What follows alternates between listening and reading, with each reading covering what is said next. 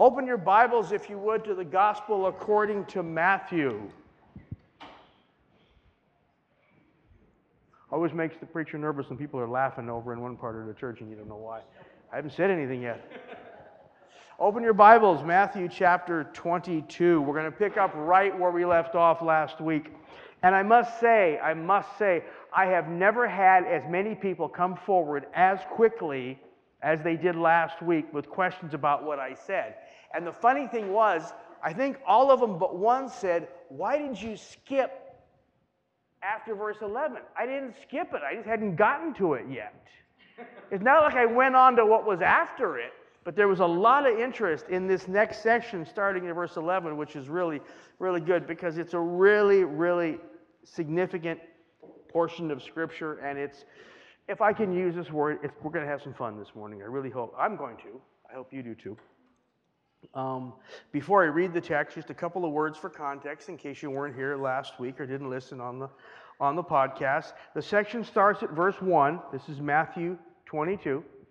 Starts at verse 1 with Matthew saying that Jesus was speaking to them in parables. Now, in case you don't know what a parable is, one of those words we use but don't always define, it's a story, a realistic, though not necessarily historically, factually accurate account or story, because it is fictional, but it teaches a truth. And it does so by paralleling life. That's where the word parable comes from. It parallels life. And so that's what Jesus is doing here. And in verse 1, Matthew says Jesus would teach them in parables. That's actually, the fact that he makes that plural is significant. We'll come back to that in just a few minutes. And he starts, chapter 22 starts with the story of a huge party being planned by a king who's throwing a feast for his son's wedding. And guests are invited. And if you remember or if you listened, this is a big party. We just did some rough calculations based on what it said about the number of animals that were butchered. It's going to be in the multiple hundreds and hundreds, possibly thousands. So we're not talking the basement at Evangelos. We're talking the Sullivan, okay? Big party, right? And we ended, and of course, I should add, that all the people that were invited in the beginning wouldn't show. They had very excuses, they showed general disinterest, they didn't want to come. And so the king sent out other servants to encourage them, and what do? They either ignored them or beat them up or killed them. And the king responded by doing what? Sending out his army to kill them and burn their cities to the ground. I know, it's pretty extreme stuff. And then the king said, great, banquet's ready, we're going to fill this place up. So he sent his servants, and they brought in people from the roads. They just went out to the highways and collected a bunch of people and brought them in. And it ended with the statement that the banquet hall was filled with dinner guests. So the banquet hall is full, and that's where we pick up the text at verse 11. But the king came in to look over the dinner guests, or when the king came in to look over the dinner guests, he saw a man not dressed in wedding clothes. And he said to him, friend, how did you come in here without wedding clothes? And he was speechless. That's not the king, that's the man. He was speechless. And the king said to his servants, bind him hand and foot, cast him into outer darkness. In that place there shall be weeping and gnashing of teeth. But many are called, but few are chosen. Father, thank you for your word. And help us, Father, as we would hear your word, receive your word, respond to it in Jesus' name. Amen. A lot of questions in this text. And what I'd like to do this morning is take the time to look at the text really thoroughly and then ask, well, what did it mean to the Jews that were there, and what does it mean to us? Although I think it's going to be pretty clear as we get through it. So first of all, the text itself. Let's look at that. And we're going to do it a little bit differently. We're going to do this as a meditational exercise this morning. We've done this in the past. If it's new and different for you, well, let this expand your experiences a little bit. I'm going to read the text, and I just want you to visualize it as carefully as you can. Now, again, if you get something that's off a little bit, it's not a problem, all right? This is an exercise we're doing. I'm going to read the text. I want you to visualize it, and I want you to get as much detail as you can. When the king came in to look over the dinner guests, he saw there was a man not dressed in wedding clothes. And he said to him, "Friend, how did you come in here without wedding clothes?" He was speechless. Then the king said to the servants, "Bind him hand and foot and cast him into the outer darkness. In that place there shall be weeping and gnashing of teeth, for many are called, but few are chosen."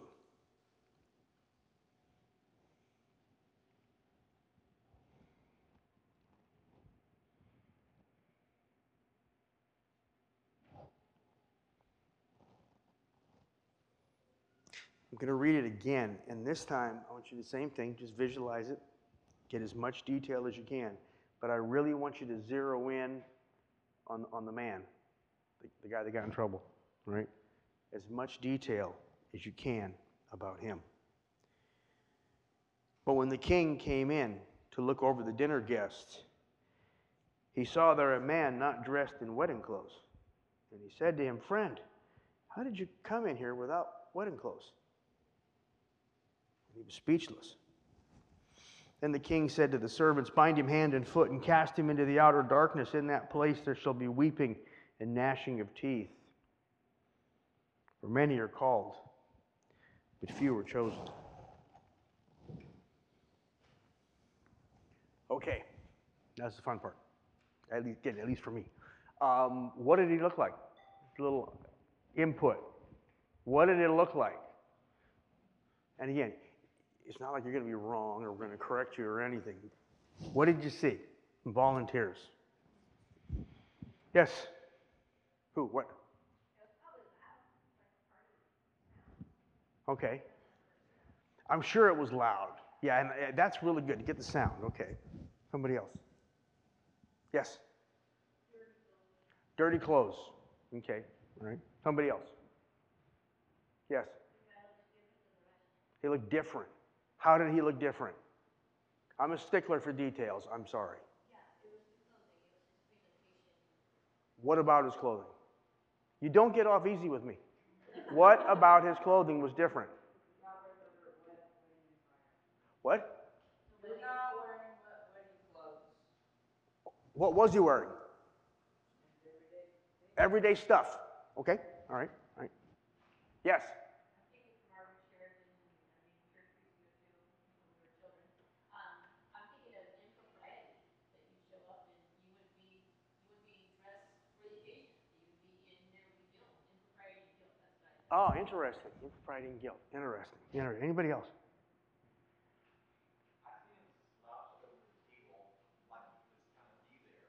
Oh.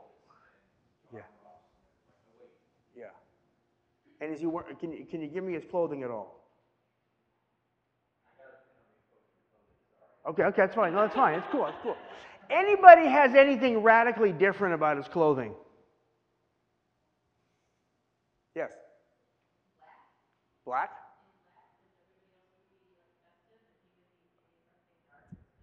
Interesting. That's interesting. Okay, no, that's fine. Actually, to be honest, the first thing that came to my mind was like an Elvis impersonator in Vegas wearing all gold, or something like that. Yeah, that would be inappropriate, right? Okay, yeah, okay. Here's the question. Obviously, the problem is his appearance, and it's cut and dried because when he's confronted about it, he has no response, right? There's actually two critical issues, or two questions that are raised. The first one is, how did you get in here? Which probably more has to do with the guy working the door than this guy, right? Somebody blew it somewhere. But then he says, without a wedding garment, right? How did you get here so improperly dressed? Let me ask you this question. Is the problem with what he is wearing? Is that the problem? What's the problem?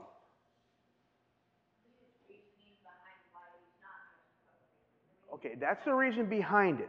But what is the immediate present? I'm talking about the immediate presentation. We'll get to the motivation later.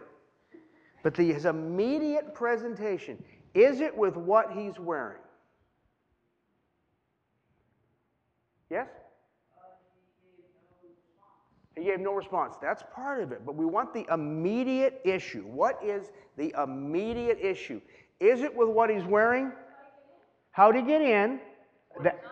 It's what he's not wearing. The issue is what he is not wearing.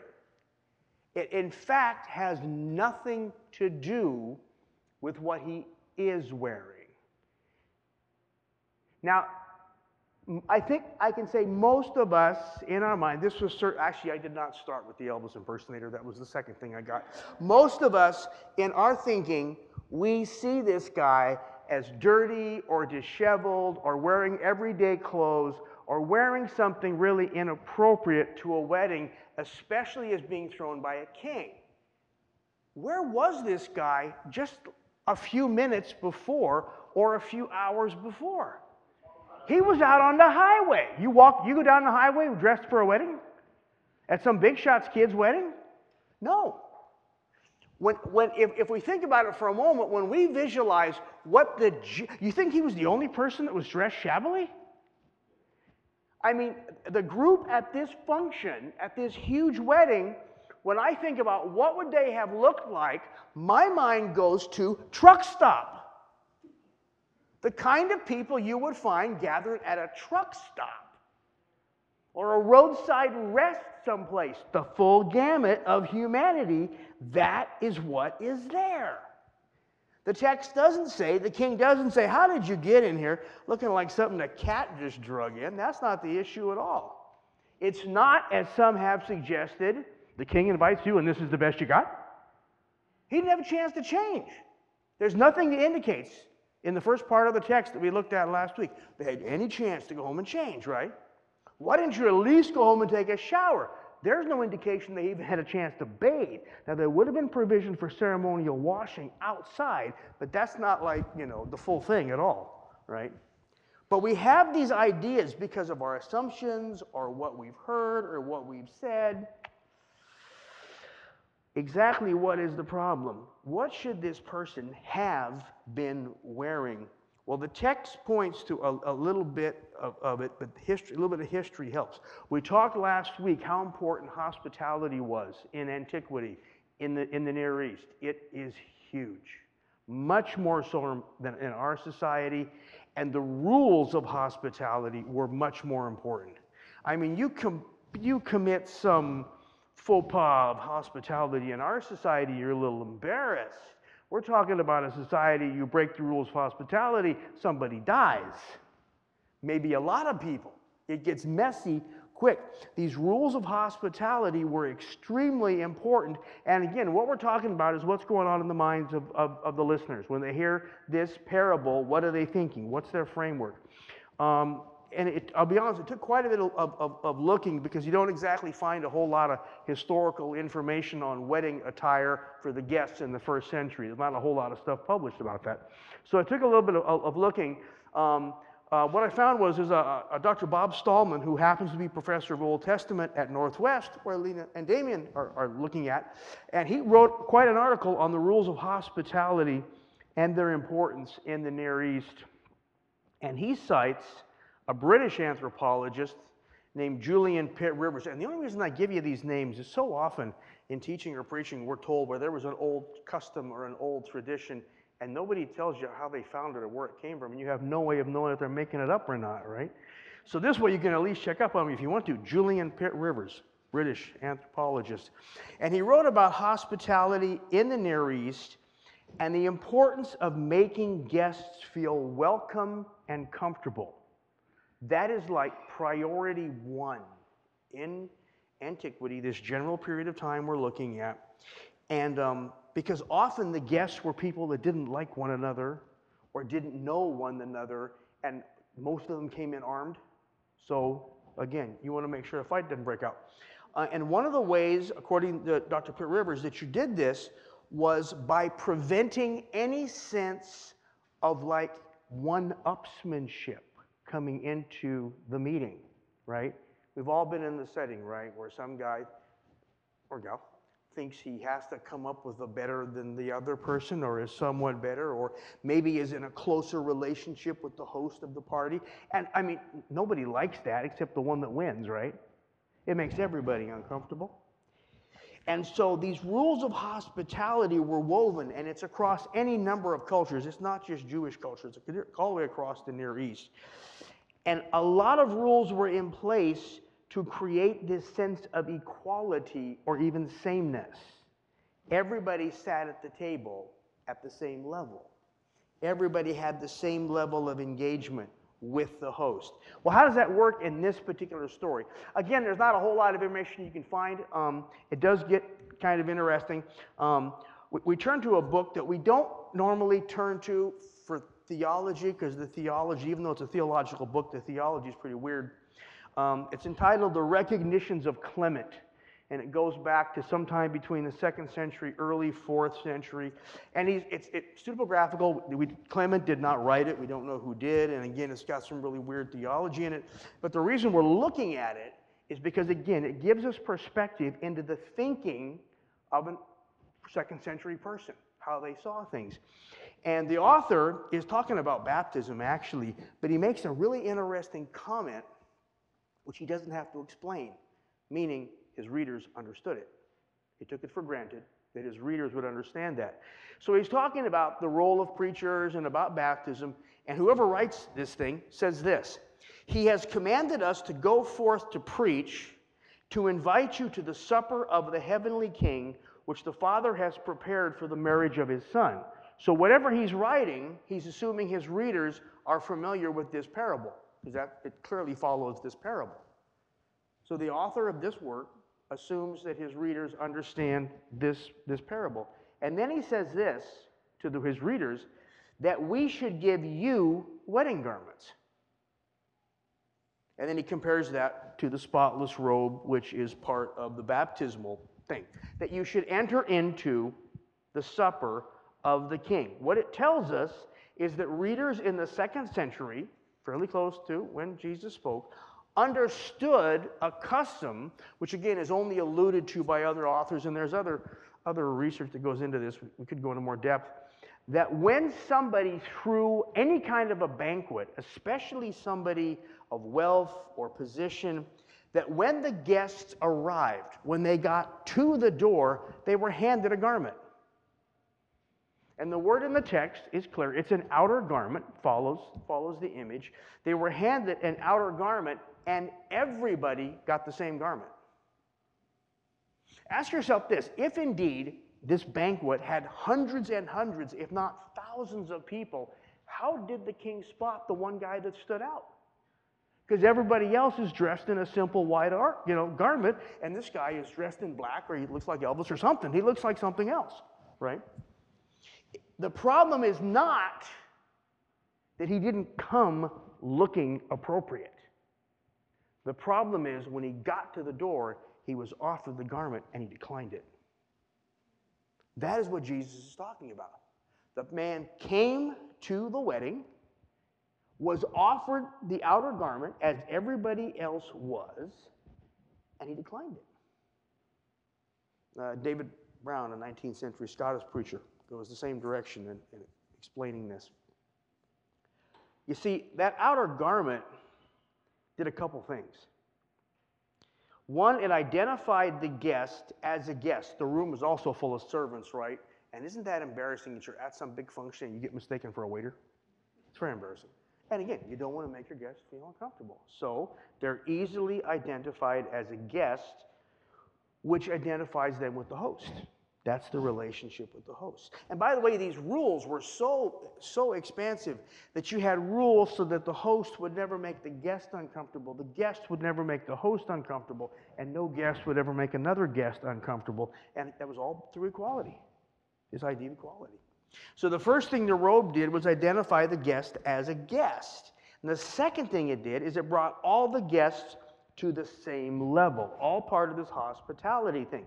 So what would cause a guest to decline the garment? He's got a problem with one of two things.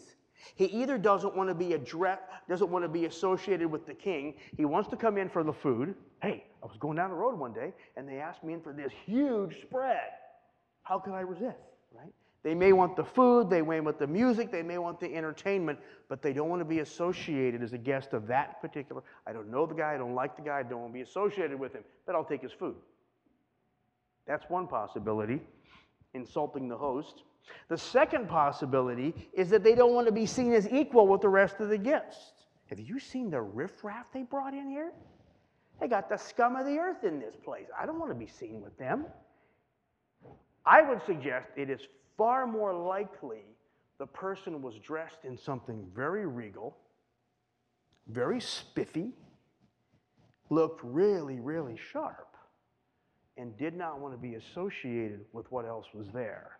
And it's far more consistent with the account as it's told. Both of those reasons share this in common. They forget how the guy got through the door in the first place. How did the guy get through the door? It's because the king sent his servants out and said, grab him and bring him in.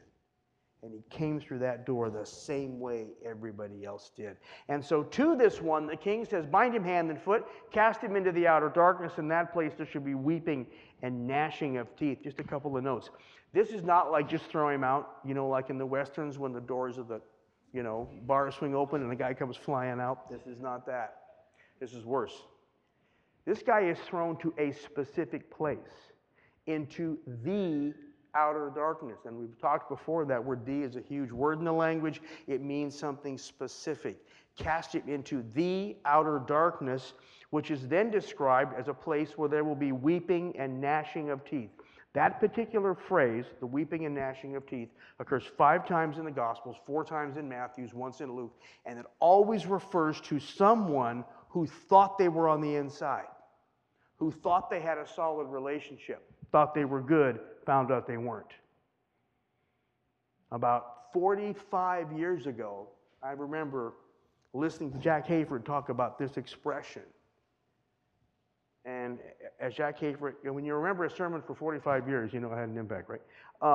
As Jack Hayford's, I can tell you where I was when I heard it. As Jack Hayford was talking about this weeping and gnashing of teeth, he described it as the involuntary physical response of somebody who thought they had it made, who thought they were good, and suddenly has realized they've blown it. And there is an involuntary clenching of the fists and a gnashing of the teeth.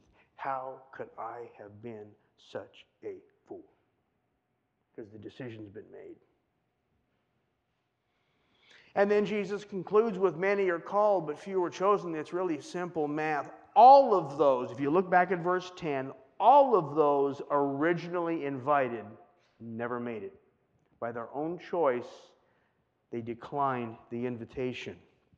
And even among those brought in afterwards, at least one is to be found there under fraudulent pretenses. He really has nothing to do with the king or the guests or the wedding. Both of these parables speak to, and by the way, the reason it's important there's two is when you are reading a parable, you're looking for one central truth, and there's 2 central truths here. That's why it's described as parables, plural, in the first verse, and there's no parable after it, so this is it. Is the first parable, it's the same storyline, but the first one speaks to the Jews, the second one speaks to us. The first one speaks to the Jews who had the invitation and turned it down. The second one speaks to us who were brought in, and yet if we're not careful, may find ourselves lost. Both parables speak a word of caution. To the Jews who heard Jesus, the message is clear. The high priest, the political religious elite, the prideful were those who rejected the invitation. They thought they had it made, but by their very actions demonstrated that they did not. The mob, the rejected, ungodly, of lesser character, the hairy, unwashed. There is a great account, in John chapter 9, where Jesus is dealing with a man born blind. And somebody born blind drove the Jew, born with any physical infirmity, drove the Jews nuts. It did. Because they always saw sickness, infirmity, disease as an evidence of sin. Well, if somebody is 30 years old and then suddenly they drop dead, well, that's an easy one to figure. They sinned, they died, that's simple. But what do you do with somebody born with an infirmity? They haven't been born. I mean, what did they do to deserve that? And one of the answers that typically was offered was, well, their parents sinned, so they got given like a blind kid. Well, that doesn't make any sense. You're going to punish the kids for what the parents did? No. And it really drove them nuts. And so this man, born blind, would have been one they didn't even want to talk to begin with because they couldn't answer the question, suddenly shows up healed. And they bring him before the religious experts and they say, tell us about it because this will help us to understand. Then he informed them to their chagrin that Jesus had healed them, which didn't help them at all. And an exchange goes back and forth between this guy and the religious experts, and then they finally kick him out, and they bring his parents in, because again, he was born blind. So maybe the parents factor in. And the parents, they're no help at all. They don't even want to talk about it either, because they're afraid. So they put the parents back up, bring the guy back in. And by now, the guy's getting a little bit tired of it. And he says to them, look, I've told you what I know. This is the one thing I do know. I once was blind, but now I see. Even that's not good enough for him. So finally, the guy decides to cut it off, and he says, let's just say this for now. There's no record of anybody being born blind ever healed. If this guy healed me, he must be from God. And you don't think he's trying to jerk their chain. That's exactly what he's doing. And what do they say to him? This is what they say to him. This is John 9:34.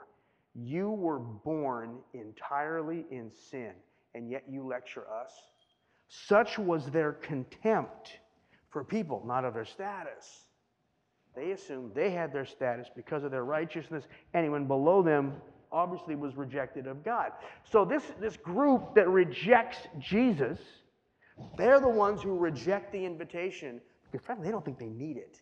They've already got it made. Of course, that man went off and found Jesus again, and they had a conversation about who Jesus was, and Jesus concluded by saying, I come into this world for judgment in order that those who do not see will see, and those who do not see will become blind. So to the mob, the common person whose hearts were drawn by Jesus' words, these parables are marvelous news. There's hope for them. But for those who thought they were on the inside, it's not so good. Now for us, I think the message is equally clear. The religious elite of Jesus' time rejected the invitation. For us to be careful, we don't reject the garment. We didn't earn it. Nothing of our status or intellect or ability had anything to do with it. We're just called to a feast and offered a garment. Will we accept it? Will we identify wholeheartedly with the host? Will we identify wholeheartedly with all the other guests, whatever they may look like or smell like? It's easy to think that we do. It's easy to think that we do, especially if we identify with the church, raised in a church, do the Christian stuff, Christmas, Easter, Thanksgiving, maybe support some church, do the good Christian stuff, which is all, of course, really good to do. We should do that. But the bottom line is, do we really wear the wedding garment? Do we embrace the one thing that not only gets us in the door, legitimately, but qualifies us for every benefit? There's an extraordinary Old Testament passage that talks about this. Most of us are familiar with it. It's actually the way Jesus started his ministry. In Luke's Gospel, Luke chapter 4, when Jesus returned from the temptations of his time in the wilderness, he went right into a synagogue and they handed him a scroll, and it says he opened it up. Luke records that he opened it up to this passage. In other words, Jesus deliberately chose this passage to inaugurate his ministry. And most of you will recognize it. Jesus read this from the prophet Isaiah. The Spirit of the sovereign Lord is on me, because the Lord has anointed me to proclaim good news to the poor. He sent me to bind up the brokenhearted, proclaim freedom for the captives, release from the power of darkness the prisoners, to proclaim the year of the Lord's favor. Hear what comes next. Jesus didn't quote this part, at least not as Luke records it. But here's what comes next. This is what also he came to do. To provide for those who grieve in Zion, to bestow on them a crown of beauty instead of ashes, the oil of joy instead of mourning, and, you know what? If you've been around a long time, you remember the old chorus. A garment of praise for the spirit of heaviness. Isaiah saw it. The garment of praise. In a very real, practical way, and this certainly is not the entire expression of that, but when we come in on a morning, I will not say it is as if, no, it's more real than that. As we walk through the door, we take into our possession the garment. And it is our choice as to whether or not we would put it on. And that garment of praise, that decision to enter into the celebration of who He is, to do it focused on our God in the company of those with an equal standing to ourselves, that celebration of praise will completely eliminate, drive out the spirit of despair or mourning, as we used to sing in the old chorus. And then Isaiah goes on to say they'll be called oaks of righteousness, a planting of the Lord for the display of His splendor. Now, our corporate worship here on a morning is just one example of this.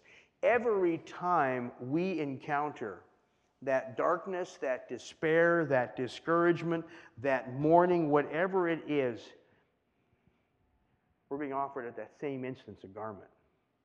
In that exact same instance, when the darkness would overwhelm us, the Spirit of God offers us a garment. Do we put it on? And by that, what I mean is, do we make the deliberate choice to respond in praise? That response, by an act of our will. I'm not the biggest fan of YouTube in the world, but there's some really good stuff on YouTube. There's some really good music on YouTube.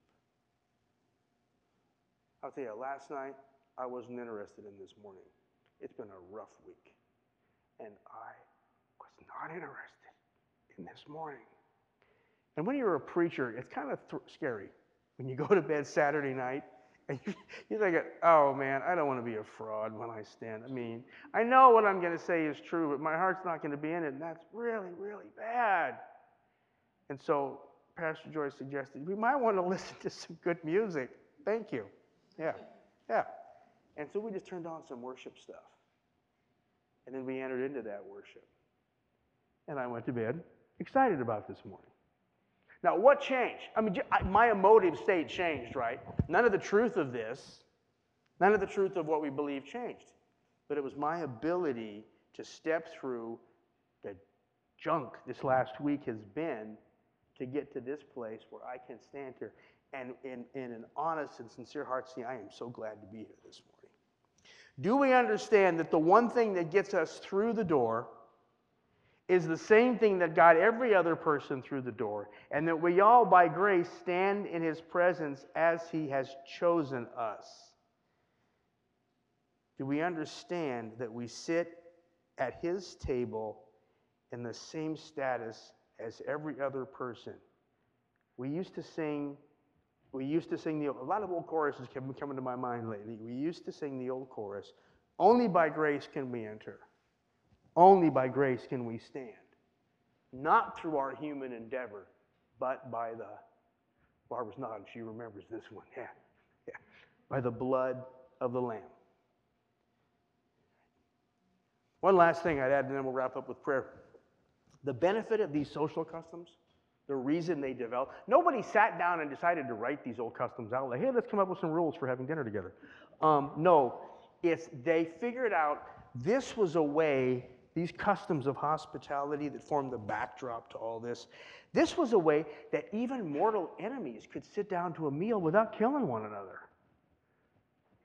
We could use some of that in the church. Father, I thank you that we come to your word this morning, and initially, Father, at least for us, we're kind of like going, what's going on here? Because our customs just did not even close to this, Lord.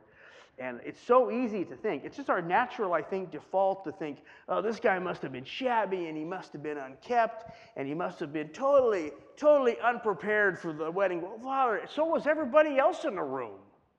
Nobody came to that door properly attired. Nobody. But by the grace and the mercy, the goodness of the host, they were made ready when they came in the door. And so, Father, we thank you that we come to you, Lord, conscious of our unreadiness, well, we're just not good enough. But you hand us, Father, a garment of praise, Lord. It's not a matter, we know, of getting our salvation back. It's a matter of walking in the salvation you've given us. And choosing, Father, to focus on your goodness and who you are, Father. Father, we rejoice that we don't even have to wait for a Sunday morning to put on this garment of praise that you have offered us and extol your riches. We can do it anytime we want to, Lord. Anytime, Father, we feel that darkness, that depression beginning to overcome us, Lord, we can look to you in praise and know there is victory in the person of our Savior. Help us to that end, we pray, to be wise, Lord. In Jesus' name, amen. Let's stand this morning and worship him.